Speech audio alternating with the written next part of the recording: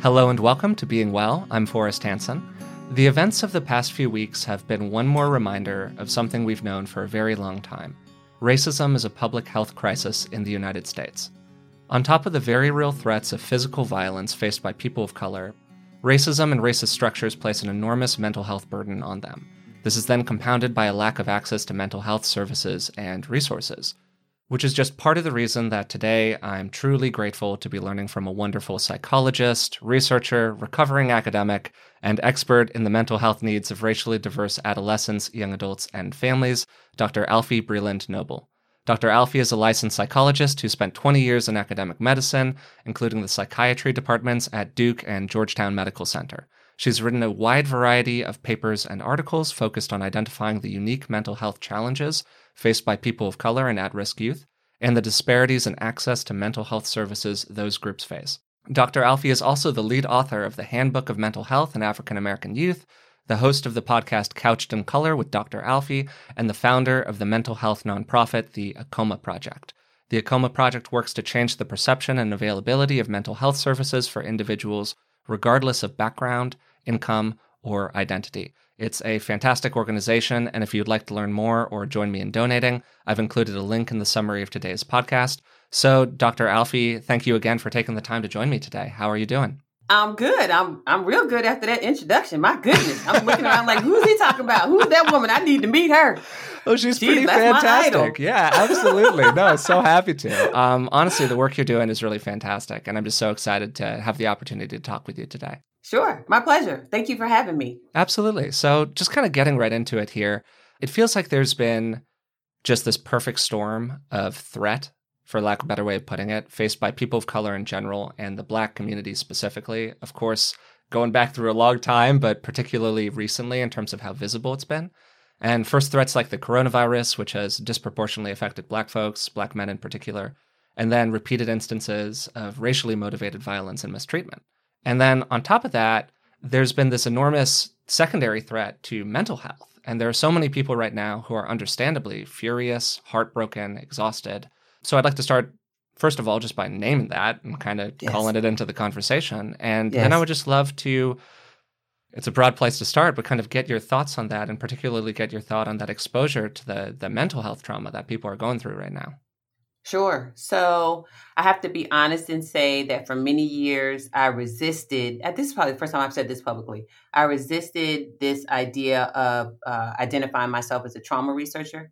And I'll tell you why. Because as a Black woman, I think that too often in my field, in academic medicine, which is part of the reason I call myself a recovering academic, is because so much of the focus in the research literature, I'm a mental health disparities and what we call a mental health services researcher by training. That's a very tiny little field, services research. And an intervention research. I develop interventions. And so part of the struggle has always been when in conversation, like federal funding, study section where we review grants, anytime Black people came up, the conversation was almost always about trauma. There was no discussion of depression as an illness, right? How does it show up uniquely in Black people? Anxiety as an illness. How does it show? It was always sort of the only conversations we could have about Black people were either they were severely traumatized, which is true, and or conduct disorder, right? It was what it always was, especially when it came to kids, these disruptive behavior disorders.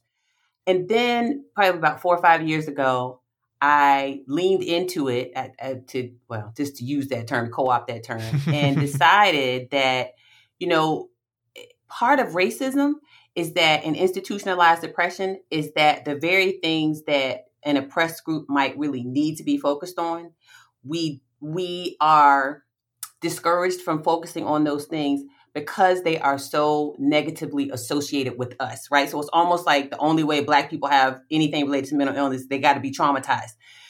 Well, we are traumatized, right? But what we don't want to talk about is those structures that exist that cause and lend themselves to the trauma. And so now I'm at a place, especially in this moment, where I recognize that our mental health, right, and naming our mental health and centering my mental health as a Black person, and by extension, for people of color, young people of color in particular, which is my focus, that is vital, is critical, and that I am comfortable in my own skin saying, look, I'm Black, Black people are traumatized. It's not that I choose to be traumatized. It's that I Yeah. function in a society that throws so much stuff at me, and I feel like I'm swatting all the time trying to, get away from it.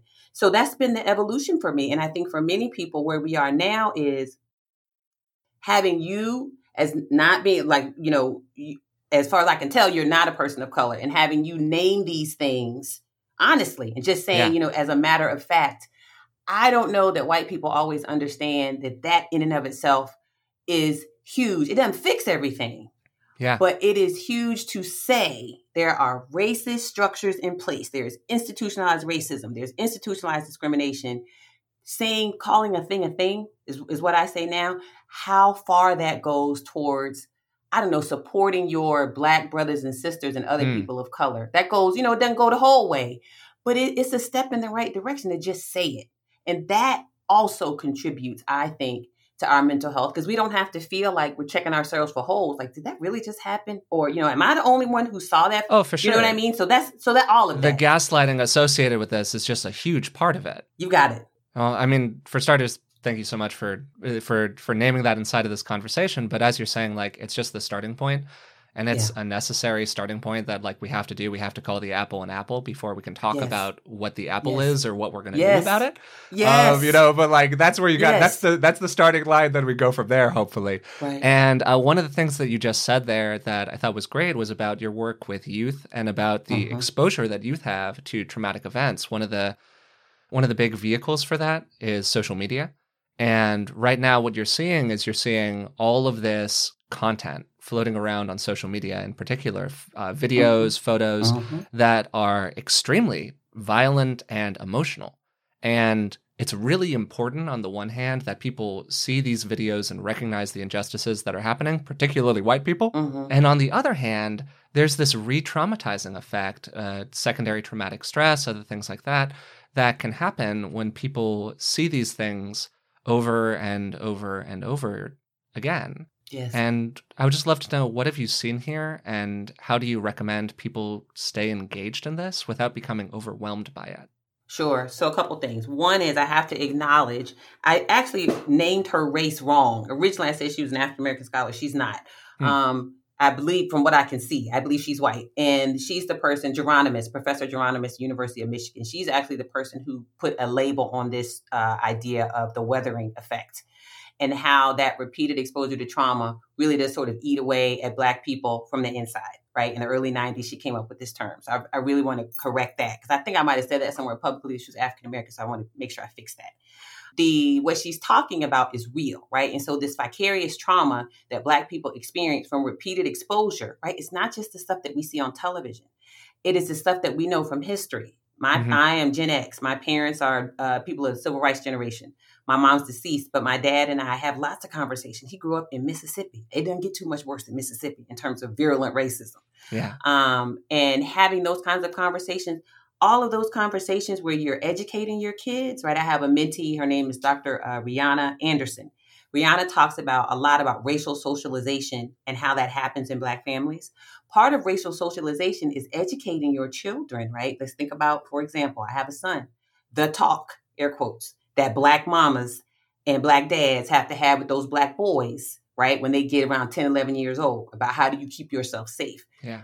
All of those things in some ways can be traumatizing, right? That's exposure to trauma, hearing these negative experiences that people have had, so on and so forth. So when we think about current times and we think about this exposure to trauma, it's repeated. So it's not just what we see in the videos. It is also what our individual personal experiences are. There's also this idea that as a Black person, you're only so many degrees separated from other Black people. So even if you're a upper middle class Black person, that's not protecting you, right? My brother, my spouse, every one of them has a story now. My spouse has a PhD. He's a doctor too. My brother has a master's. My dad has a master's. None of that has protected any of them from being stopped and harassed by police, right? Not all, but the ones who harass my family members. So those are all the things that I think lend themselves to vicarious trauma, and why I say it's so important for young people and for all of us to curate our news, right? You only need to take it in bits and pieces, right? Only when you're ready for it, and to be super careful about what you share on social media. So I have to say this one quick story. So I was interviewing Charlemagne the God, who is amazing. He's just a wonderful, nice guy. And one of the things he said that made it click for me, he was like, yeah, I was watching, I forget what news station he said. And I felt it was almost like I was watching Netflix and somebody immediately shifted the channel and didn't tell me. Meaning he was watching something that was, pretty harmless and fine. And the next second, he was watching George Floyd's death, right? And he was like, well, I didn't get a warning for this. That's the kind of stuff that I think is key. So what I tell people is you need those sensitivity filters in social media, and you need to give people warnings. Put blur it out first, like give it 2 or 3 seconds to be blurry on your social media feed, and put the comment at the bottom of it that says trigger warning, or this is, sensitive content. If you don't want to see this, scroll past this video instead of just bombarding us with it because it's too much. No, I think those are awesome points, and it's a great context to just let people know about. And another phrase that kind of relates to weathering is allostatic load. It's something that I know that you're a real expert in. You had a I was becoming familiar with your Twitter feed, and you had a comment about doing some work related to weathering and allostatic load, and a interaction that you had with a advisor way back when, where they said something along the lines of allostatic load is like too technical a concept to be kind of relevant to general psychology or something like that, which I thought was just completely insane. So it sounds a little techie, but really when you first understand what it is, it's very, very grokkable. Would you mind kind of explaining that for people? Sure. So basically, allostatic load, really all it refers to is the wear and tear that accumulates on an individual who is real simple, who's exposed to repeated and chronic stress. That's it, right? It's on the inside of the body, right? So it's really not that challenging a concept, I think, to understand. Unlike that guy who will remain nameless forever, he knows who he is. Unlike that person who told me that was not something that psychologists need to know. And I think, and this I feel like I have to say it. Go ahead. This is the ways in which, that's an example of the ways in which institutionalized racism creeps into, Absolutely, right? Because the idea is that something, and the term was really coined in reference to African Americans, Black people, people of color, right? Yeah. Mm-hmm. Something that people look at that as esoteric. Well, that doesn't have anything to do with the rest of us. That's just those Black people. And so everybody doesn't need to know how to treat something or how to address something that only occurs in Black people, air quotes, right? And so the very idea, the fact that he could not accept that as a concept, right? I'm so happy that we're in a different place 9-10 years later, where at least somebody like you can say, oh yeah, that's a thing. Explain to us what it is. Because when my kids come, get to college and graduate school, even though my daughter's resisting being a psychologist, I'm working on it. It's all right. My dad's been saying that I've been resisting it for years and years. So right there with you. Lean in, right? Let it happen. Come join us. So when by the time she comes through, it won't be an esoteric concept. It'll be, yes, this is a thing and it affects people. So thank you for giving me the opportunity to talk about that. Yeah, absolutely. And I mean, kind of an obvious question that people might be thinking right now, are you stuck with this? Like if you I don't know, to use kind of non-technical language, if you have a history of traumatic experiences, weathering, allostatic load, whatever, are you just like trapped with that? Or is there something that you can do inside yourself or outside of yourself to work with those experiences? So I think there are multiple layers to that. I think what the literature would tell us is that once it happens, it's happened. So there are some things physically that you may not be able to undo, but it's like with many things, right? You think about, like I have a relative who had really pretty chronic, significant heart disease, right? And so he has, he over the years, he was getting injection fraction measured. Well, he was obese. He lost, 80 pounds. And I remember this was a couple years ago. And when he went back in to get injection fraction measured, it had improved by like 30-40%. And the physicians were like blown. They're like, oh my God, like what did you do? What happened? Well, he lost weight, right?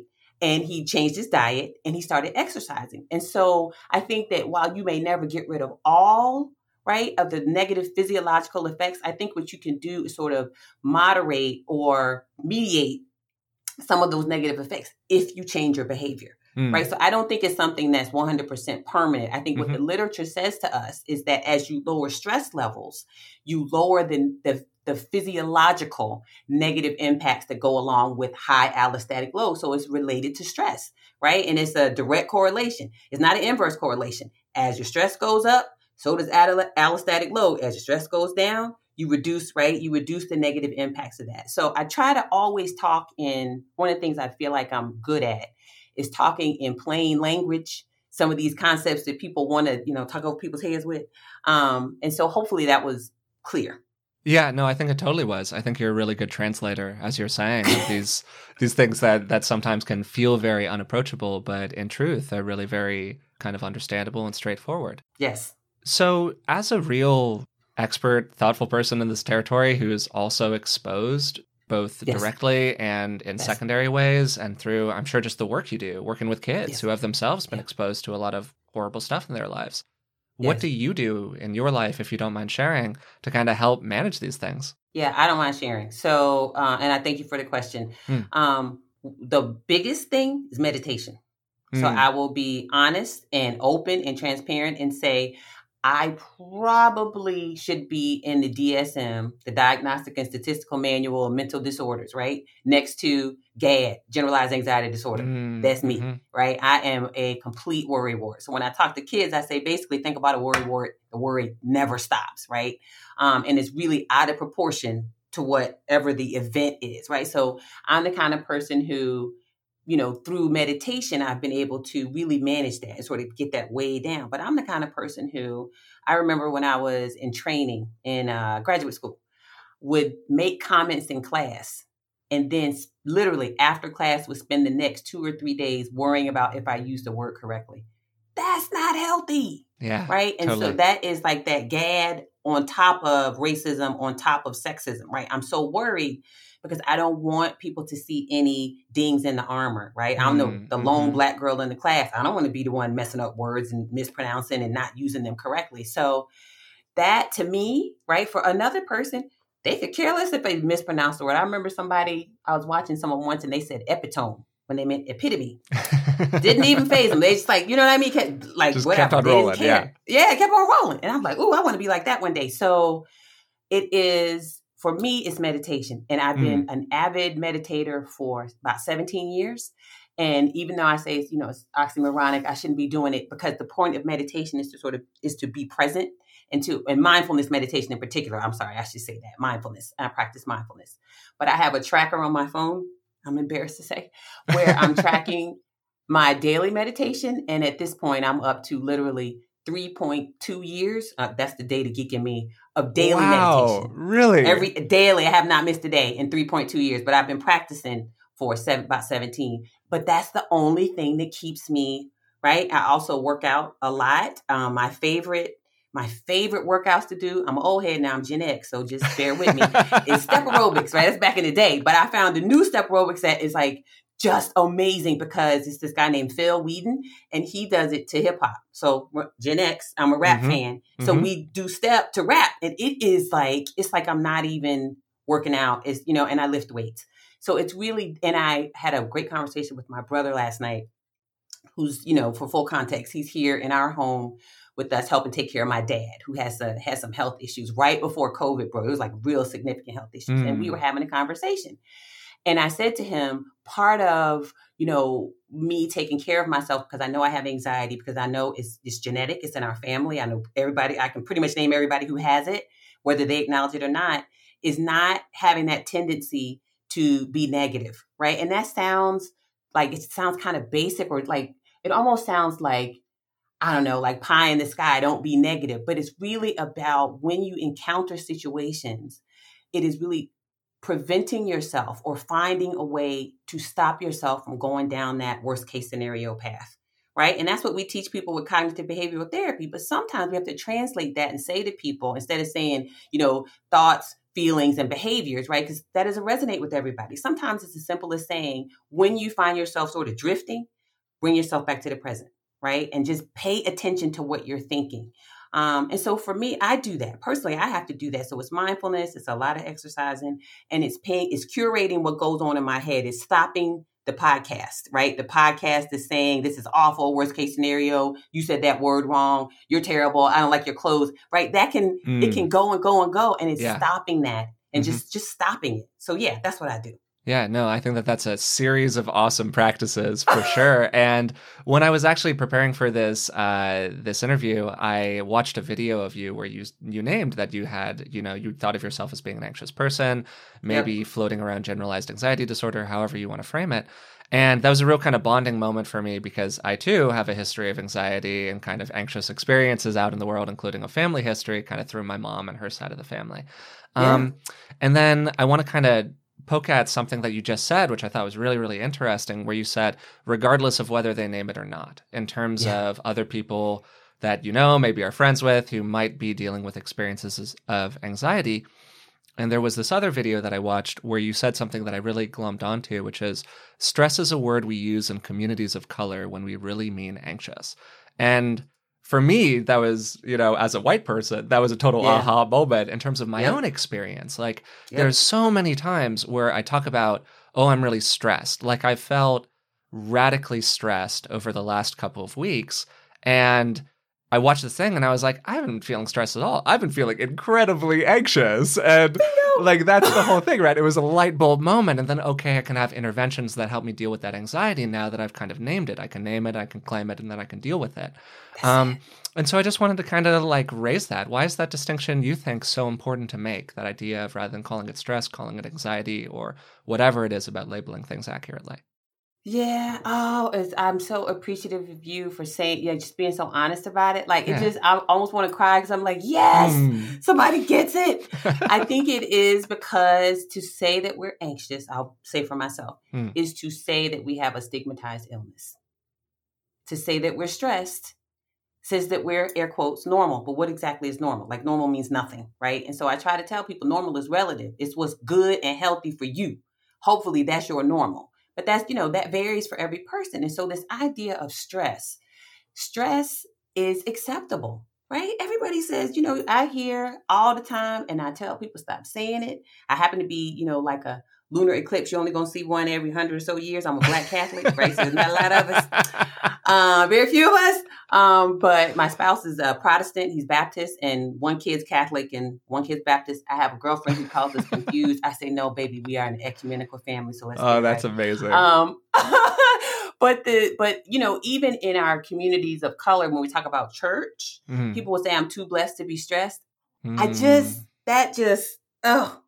It makes my blood boil because I feel like what we're telling people inadvertently, a lot of times it's inadvertent, is that if you have anxiety, right? We're just going to call a thing. It's not just stress. But if you're feeling anxiety, the fact that you're feeling anxiety means that somehow you're failing in some other aspect of your life, i.e. your faith journey. Right? We don't want to send that message. What the message that we want to send to people is that part of your faith journey, for me, is acknowledging that that's what you're struggling with. If you can acknowledge, like you just said, if you can acknowledge that what it is anxiety, then you can try to work on addressing the anxiety. But if what you're calling it is stress, I want to understand, maybe you can educate me. What exactly is the cure, right? Or what is the fix? Or what is the intervention for stress? What do we say? If you're stressed, go on vacation. Okay, everybody can't go on vacation. If you're stressed, go get a pedicure. Okay, we definitely can't do that now. Do you know what I mean? And so the interventions for stress and the interventions for anxiety can be very different. But I think at the core, a lot, even us within ourselves, don't always want to acknowledge that what we're struggling with may be a mental health problem. So your Oprah aha moment, like when you say you had the Oprah, like I love when Oprah totally. says Light bulb, aha whole moment. thing. Totally. Yeah, that's important because that then gave you a pivot. And then one other thing I'll say is, I think when we can have that aha moment or when we can accept that this thing that we're dealing with, maybe depression or maybe anxiety or maybe some combination, I feel like that gives us in some ways freedom. Because now you're free to go try to find the thing that's going to help you and be active in the process. That's if you accept it, as opposed to you keep saying it's stress and it'll be over and it's coronavirus and it's all this other stuff. That disempowers you. You're not empowered, right? Because how do you fix that? We're not getting off of stay-at-home orders fully in the near future, as far as I can tell, right? Totally. And so you're still going to have that stuff out there. So I want us to be active and conscious about the language that we use. I want us to be okay with the idea that anxiety is a thing. It's not your fault. It's an illness and it's genetic. And so if it's genetic and it's an illness, you can do something about it. So for me, that's that distinction between stress and anxiety. Yeah, no, totally agree. I think that's completely fantastic. And I just want to kind of give you an opportunity here to talk a little bit about your nonprofit, the Acoma Project, because I think that it Yeah. directly ties into what we're talking about in terms of Yeah. raising awareness about mental health and giving Yeah. people, particularly kids, the language to start talking about these things at a young age. Yes. Oh, I love it. Thank you so much for that. So, ACOMA, I'll tell you what the acronym was, and Yeah, it's sort of please. morphed over time. So, originally, I'm gonna date myself. It's okay. ACOMA stood for. It started in 1999. It was my research lab. It was my academic research lab, and it started then because I was fresh out of graduate school, and I went to the American Psychological Association convention, and that's when David Satcher, one of my idols, was our Surgeon General, and he released this huge report about culture, race, ethnicity, a supplement to the mental health big report that he put out. And I had a chance to meet him. And so it was quick, just a photo op for me, shook his hand and kept it moving. But it was just so moving for me to hear this Black man on stage say, everybody deals with mental illness. There's no racial ethnic group has a monopoly on mental illness, right? And so from there, it was sort of this aha moment. My Oprah aha moment was, we talk about evidence-based, right? And I'm sure you all talk about that all the time. We talk about the evidence-based. The evidence-based is important.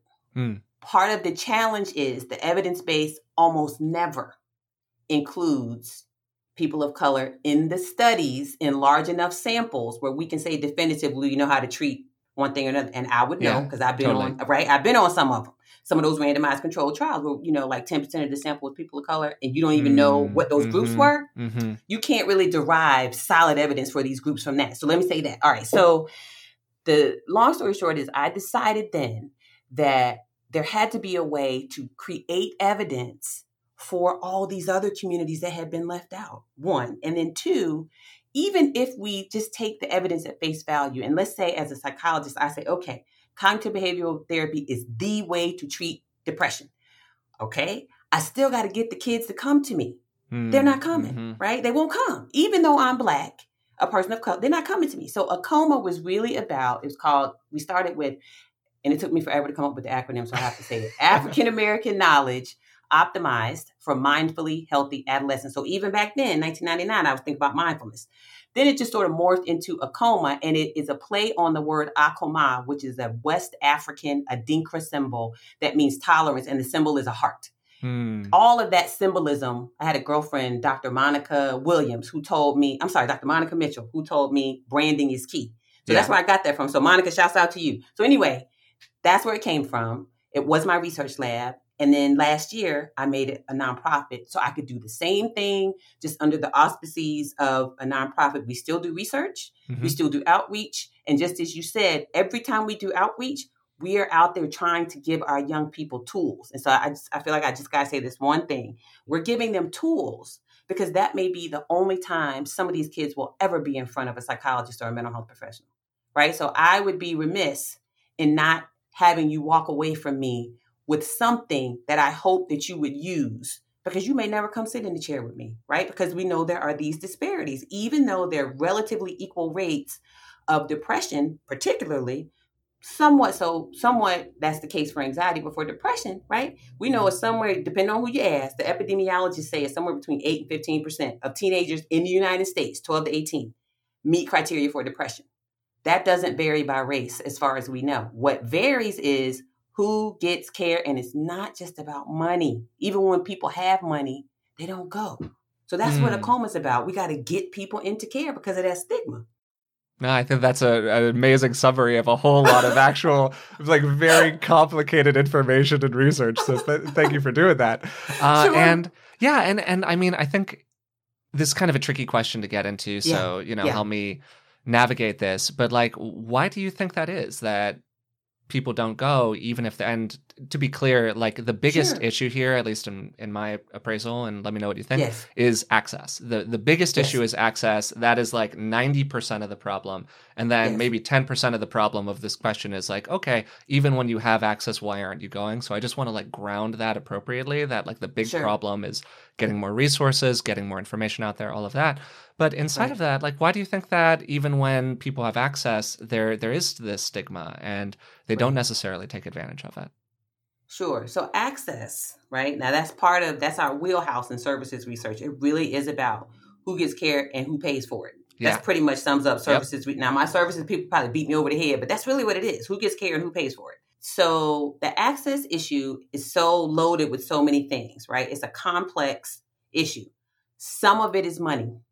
Right. But even when what the literature tells us, even when you control for socioeconomic status, control for type of insurance, private versus public, underinsured versus uninsured, what you find is you still have an underrepresentation relative to their prevalence of mental illness in that population and underutilization by African Americans. What we know is African Americans, Latinx specifically, and Asian Americans.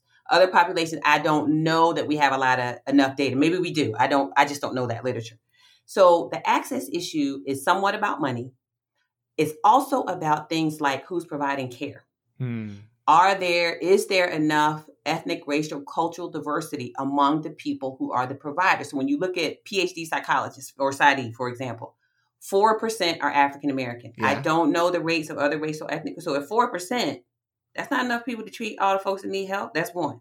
Two is for other populations, people of color, they're the linguistic barriers, right? So put all that to the side. Let's say most people have to go to a white provider. Okay. What is the cultural competence training, the cultural training that providers get who are not of color that allows them to effectively engage, right? So it used to be the average number of sessions, this was maybe 5 or 6 years ago, that people went, you may know this better than I do, was 2. That's the average nationwide, 2 visits. Yeah. So if you don't connect with that patient in that first visit, they're going to vote with their feet. They're not coming back. So it's all, those to me are all the things related to access. And I think those also speak to why people don't go. So the final thing I'll say about that is this, and it relates to me, and it comes from some of the data that we collected very early on when I was in the Department of Psychiatry at Duke. And I had an NIH award, and we were studying what we call treatment engagement. What's the stuff that's going to get people to come in care and stay? And this mom, I'll never forget this mom. And I almost cried when she said it. You can tell, as you've heard, I'm a crier. And so what she said was, Dr. Alfiee, I'm already Black. I'm already a woman. I don't also need to be crazy.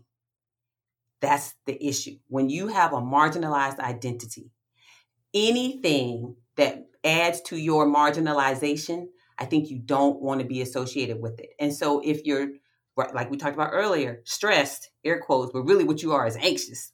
You have social anxiety or something of that nature. You don't want to tell people that because your fear is these institutions that are telling you you're not okay because they don't value your Blackness, because they don't value your sexual orientation or sexual identity. You're certainly not going to want to walk into these situations and environments and say, yeah, I'm also anxious. I have a mental illness, knowing that that is a stigmatized thing, right? So for me, that's really what it's about. I don't want people to know this because I don't need any more trouble. I mean, I think that is such a poignant reflection that woman had. I mean, man, talk about like a deeply, deeply touching moment. And it's really understandable. And it kind of gets back to what we were talking about with weathering and allostatic load and all of those things. Like when you feel like 3 legs of the chair have already been kind of kicked out from under you, you don't want to kick out the 4th leg. Like just That's to kind of... I love that analogy. That's it. Yeah, just kind of put it as like simple as possible. So just try to kind of get to the practice of it really quick here. When you're working with kids, when you're talking about these issues, what do you say to them? Like, how do you start to unravel some of this huge ball of yarn, like all of this content? Yeah. The greatest, one of the greatest assets we have is Black celebrities who are open about struggling with mental illness. Oh my goodness. You know, like I said on CNN, I meant it. What Taraji has done with that foundation and her director, Tracy, I'm serious. They have, with the numbers of people they've been able to encourage to go seek mental health treatment, some of them, they're only going because Taraji said it was cool, right? Because Taraji said, you need to do this, right? That's huge. I can talk till I'm blue in the face, which would be really hard for me because I'm a chocolate girl, but I can talk till I'm blue in the face and they're still not going to listen because, yes, that doctor lady, that Dr. Alfiee, right? But if she says it, if Charlamagne says it, if Brandon Marshall says it, if Kevin Love says it, you know what I'm saying? They see all these cool people that they respect and value. Totally. For the kids, it's like, oh, That's what that is. So that to me is a huge piece of it. Another piece of it is just the idea of normalizing the conversation and putting it in really sort of not basic as in people are ignorant, but basic is in sort of it's everyday parlance. We want to be able to talk about anxiety. That's what we do, and depression, and just say, look, the blues is one thing, but we really want you to be informed about here are the signs and symptoms of depression. And so it's that. It's like really giving people the information. And then the final thing is having real people tell their stories, right? So I know NAMI has a storytelling, I don't call it a thing, that's belittling, but has a storytelling program that they use. Mm-hmm. Before I even knew about that, years ago when I was at Duke, she's still a close girlfriend of mine, a woman who lost her son to suicide. Her name is Kathy Williams. Kathy has been an avid suicide prevention advocate for probably 25 years and like sort of self-taught. She's done some trainings now at this point, and she goes out and shares her story. So her people sharing their stories. And in her case, there were all these signs and symptoms of depression that I missed in my teenager. And she runs them down. I saw this, I saw this, I saw this. And so what she's doing is providing that psychoeducation without lecturing. Right? She's saying my son used to play the saxophone and then all of a sudden he just stopped. I didn't know that was a symptom of depression. I have another family friend I grew up with who died by suicide probably 7 or 8 years ago now. And the day that, like the week before he passed, he started giving away all his stuff. And he's African American. None of my friends, now this is what I do. None of my friends knew that that's what was going on. And they were so shocked when they found out. So it is really talking to children, talking to young people and saying, look, you're not weird. This is not a weird thing. Look at Charlemagne. Look at Taraji. Look at Halle Berry. Look at Missy Elliott, who's from my same hometown. They're talking about the times in their lives when they struggle with their mental health. If it's acceptable for them to have gone through it, don't you think it's okay for you to have gone through, and then the kids are like, oh yeah, Dr. Alfiee, yeah. And they tell you all the stuff they've been going through because totally. It's okay. It's okay. No, I think that's totally right on the money. You've named a whole bunch of resources here. I'm going to do my best to link to them in the description of the podcast. So if you're interested in that CNN conversation with you and Taraji, which was wonderful, or some of the other resources that you've named, there'll be links to all of those, including, as I said before, a donation link for a coma.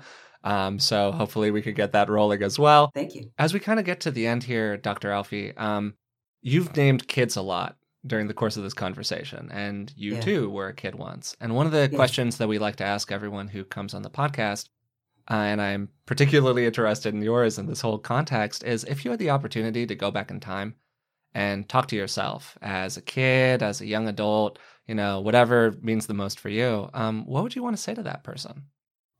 Oh boy, I bet I'm probably not the only one who gets teary-eyed when I think about it. So I'm teary.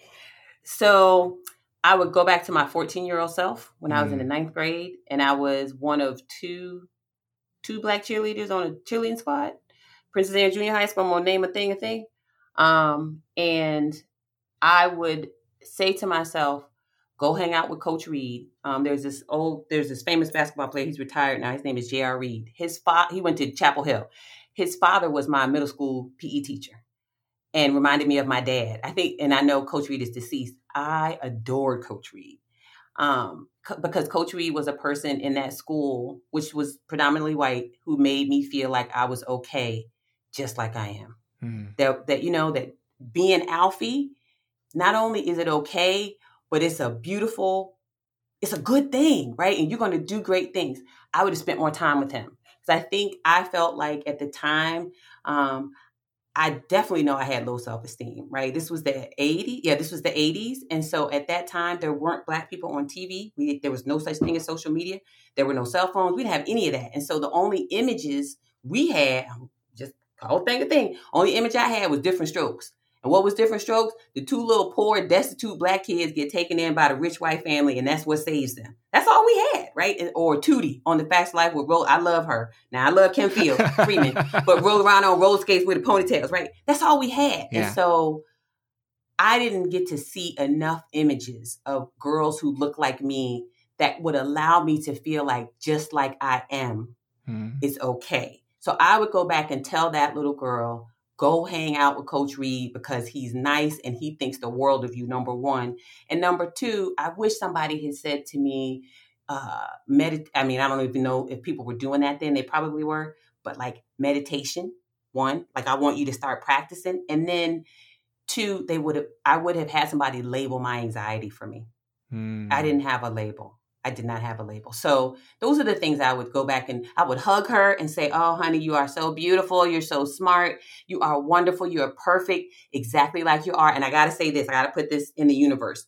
What I say to kids all the time now, everywhere I go and I do public speaking, is I end it by saying to my young people, you are valuable just because you exist. Yeah, I think that just right there, just with the space all around it, for all the people who are involved in the kind of work that you're doing, that's probably the most important message, is that that point around representation that you made, representation of good idols, good people to look up to, people who look like you, who are doing great things in the world, and can make you feel like you yourself are capable of doing great things in the world, and that you're really okay without changing in the variety of ways that society kind of wants you to change. So, amen. On that, Dr. Alfiee, thank you so much for doing this today. This was absolutely amazing for me, and I am sure was absolutely amazing for the people who are listening as well. It was wonderful. I really thank you all for inviting me. And like you said, representation matters, and we need our white brothers and sisters to amplify us, especially during these times, but hopefully long term, because you all help us reach a much wider audience, and lots of people get the opportunity to see all kinds of people can help each other. And that's really what we want. That's what I want my kids to see. Yeah. Amen.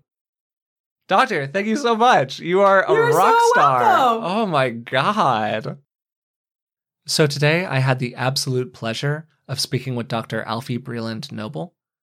Dr. Alfiee is so clearly just a profoundly compassionate, dedicated, and thoughtful person, and it was truly just a total joy to talk with her. We had a wide-ranging conversation focused on a variety of topics related to how structural racism places an enormous mental health burden on communities of color. And then piled on top of that enormous pressure is this big disparity in access to mental health services that are available to people of color. There were so many takeaways from the conversation, but for me, what kind of seemed to keep on coming up over and over again was the importance of calling something what it is.